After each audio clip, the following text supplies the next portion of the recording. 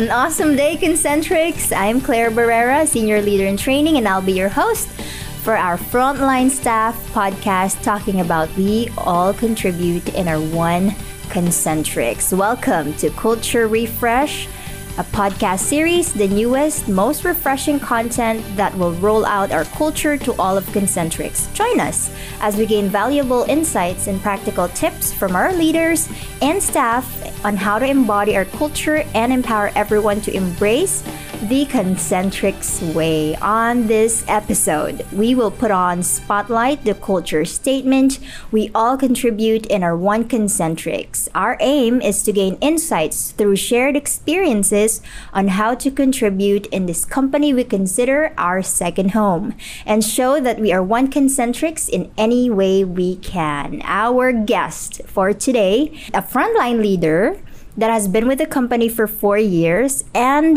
3.5 years of those 4 years is actually with training team.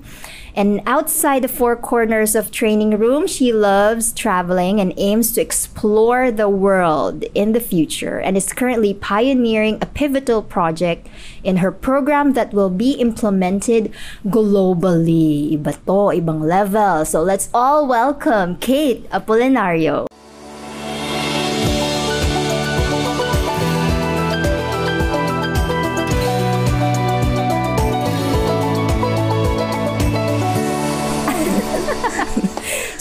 Hi Kate, how are you? I am doing good, Miss Claire. I'm very excited. At the same time, I'm also a bit nervous today. Yeah. Okay. Would you mind sharing with us what was your first company or the first nature of business that you have been part of? My first job after I graduated from college was with ABS-CBN. I was actually on the corporate side of ABS. And then my second job was to write articles for an online company. And our articles were usually published on social medias. So when you entered BPO, you were an ambassador here or you were a trainer right off the bat? I was an ambassador. I started as an associate. Mm-hmm. Yeah. Okay. And then you mentioned that after 6 months, you have been part of training team. How was that experience for you, shifting from an ambassador level to a trainer level? Was there a huge difference and adjustment? I was actually one of the lucky ones, since considering the tenuity I had then. When they accepted me to be a product-ready trainer, I really did my best. So I adjusted to the workload, to the type of work I had, so that I can prove to my peers and also my coworkers that I deserve the spot that I had then. Mm-hmm. Nice. Did you see yourself being part of training team even when you were an ambassador? Was it a position that you were really eyeing for? So as soon as day one of CAT, I already wanted to become a trainer. And my wave mates, even my team leaders, knew that. That's why they helped me get to where I am now. Nice. And that's a success story from someone who started in as an ambassador and then becoming a leader after 6 months. It's something that doesn't happen to a lot of people. And I'm sure that that kind of experience, you consider that as one of a milestone in your career. So besides that, what is your favorite One Concentrix moment? When the pandemic started, I was still an associate. When everybody was forced to stay in or were offered work from home or to work remotely, we weren't given that opportunity.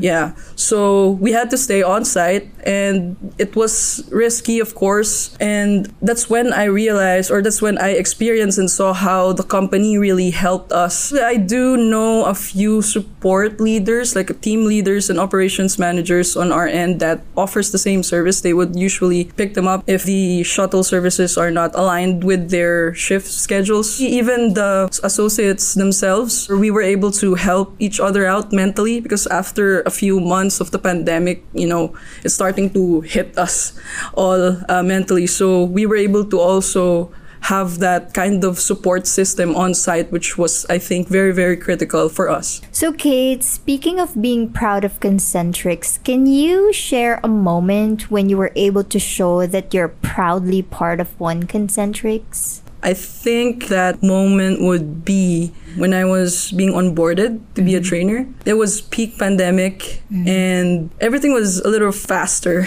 paced than usual. But when I started my new hire class, I did not feel like my co-trainers, my training managers, just let me do whatever. They were able to guide me all throughout that first class and up until now. Whenever I need, a little bit of guidance, they're still able to help me figure out few things here and there. And during my first class, the team leader that I endorsed my first wave to, he was actually able to help me get through the nesting phase of my associates. I also seek guidance from our quality team, our operations manager even, and everyone on the production floor in the delivery team. If I can ask them a question, if I need to ask questions, they never hesitated to answer me or guide me. So they all contributed to the person you are now. Yes, exactly. And I'm sure that's a very memorable moment for you when you were starting, because not everyone is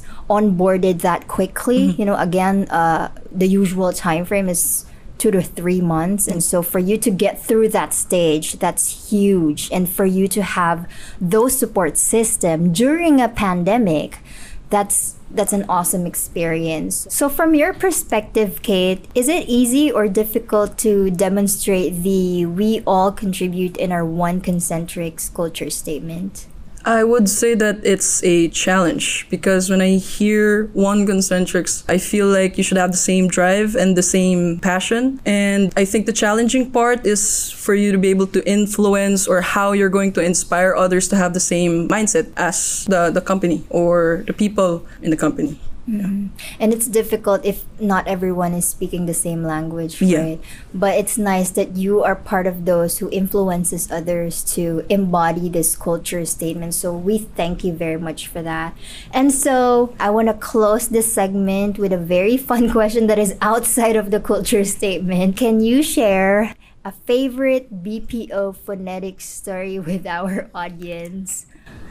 Okay, so when I was starting off as a product trainer, I actually never limited my trainees to use the universal phonetics. I would say that it's okay if you don't memorize the universal phonetics as long as you use common English language. But I did hear their support say that some of them have used like T for TV, O for Oracan, Q for cucumber. I mean, I thought those were just jokes that I see on social media, but apparently my advice wasn't as good as I thought. Yes. G for Jisoo. Yeah. Yes. Those are some. I'm telling you, I've been in the industry for 15 years. I've heard a lot. Thanks, Kate. We love hearing stories that actually is something from the Frontline Leaders. And thank you for gracing this event.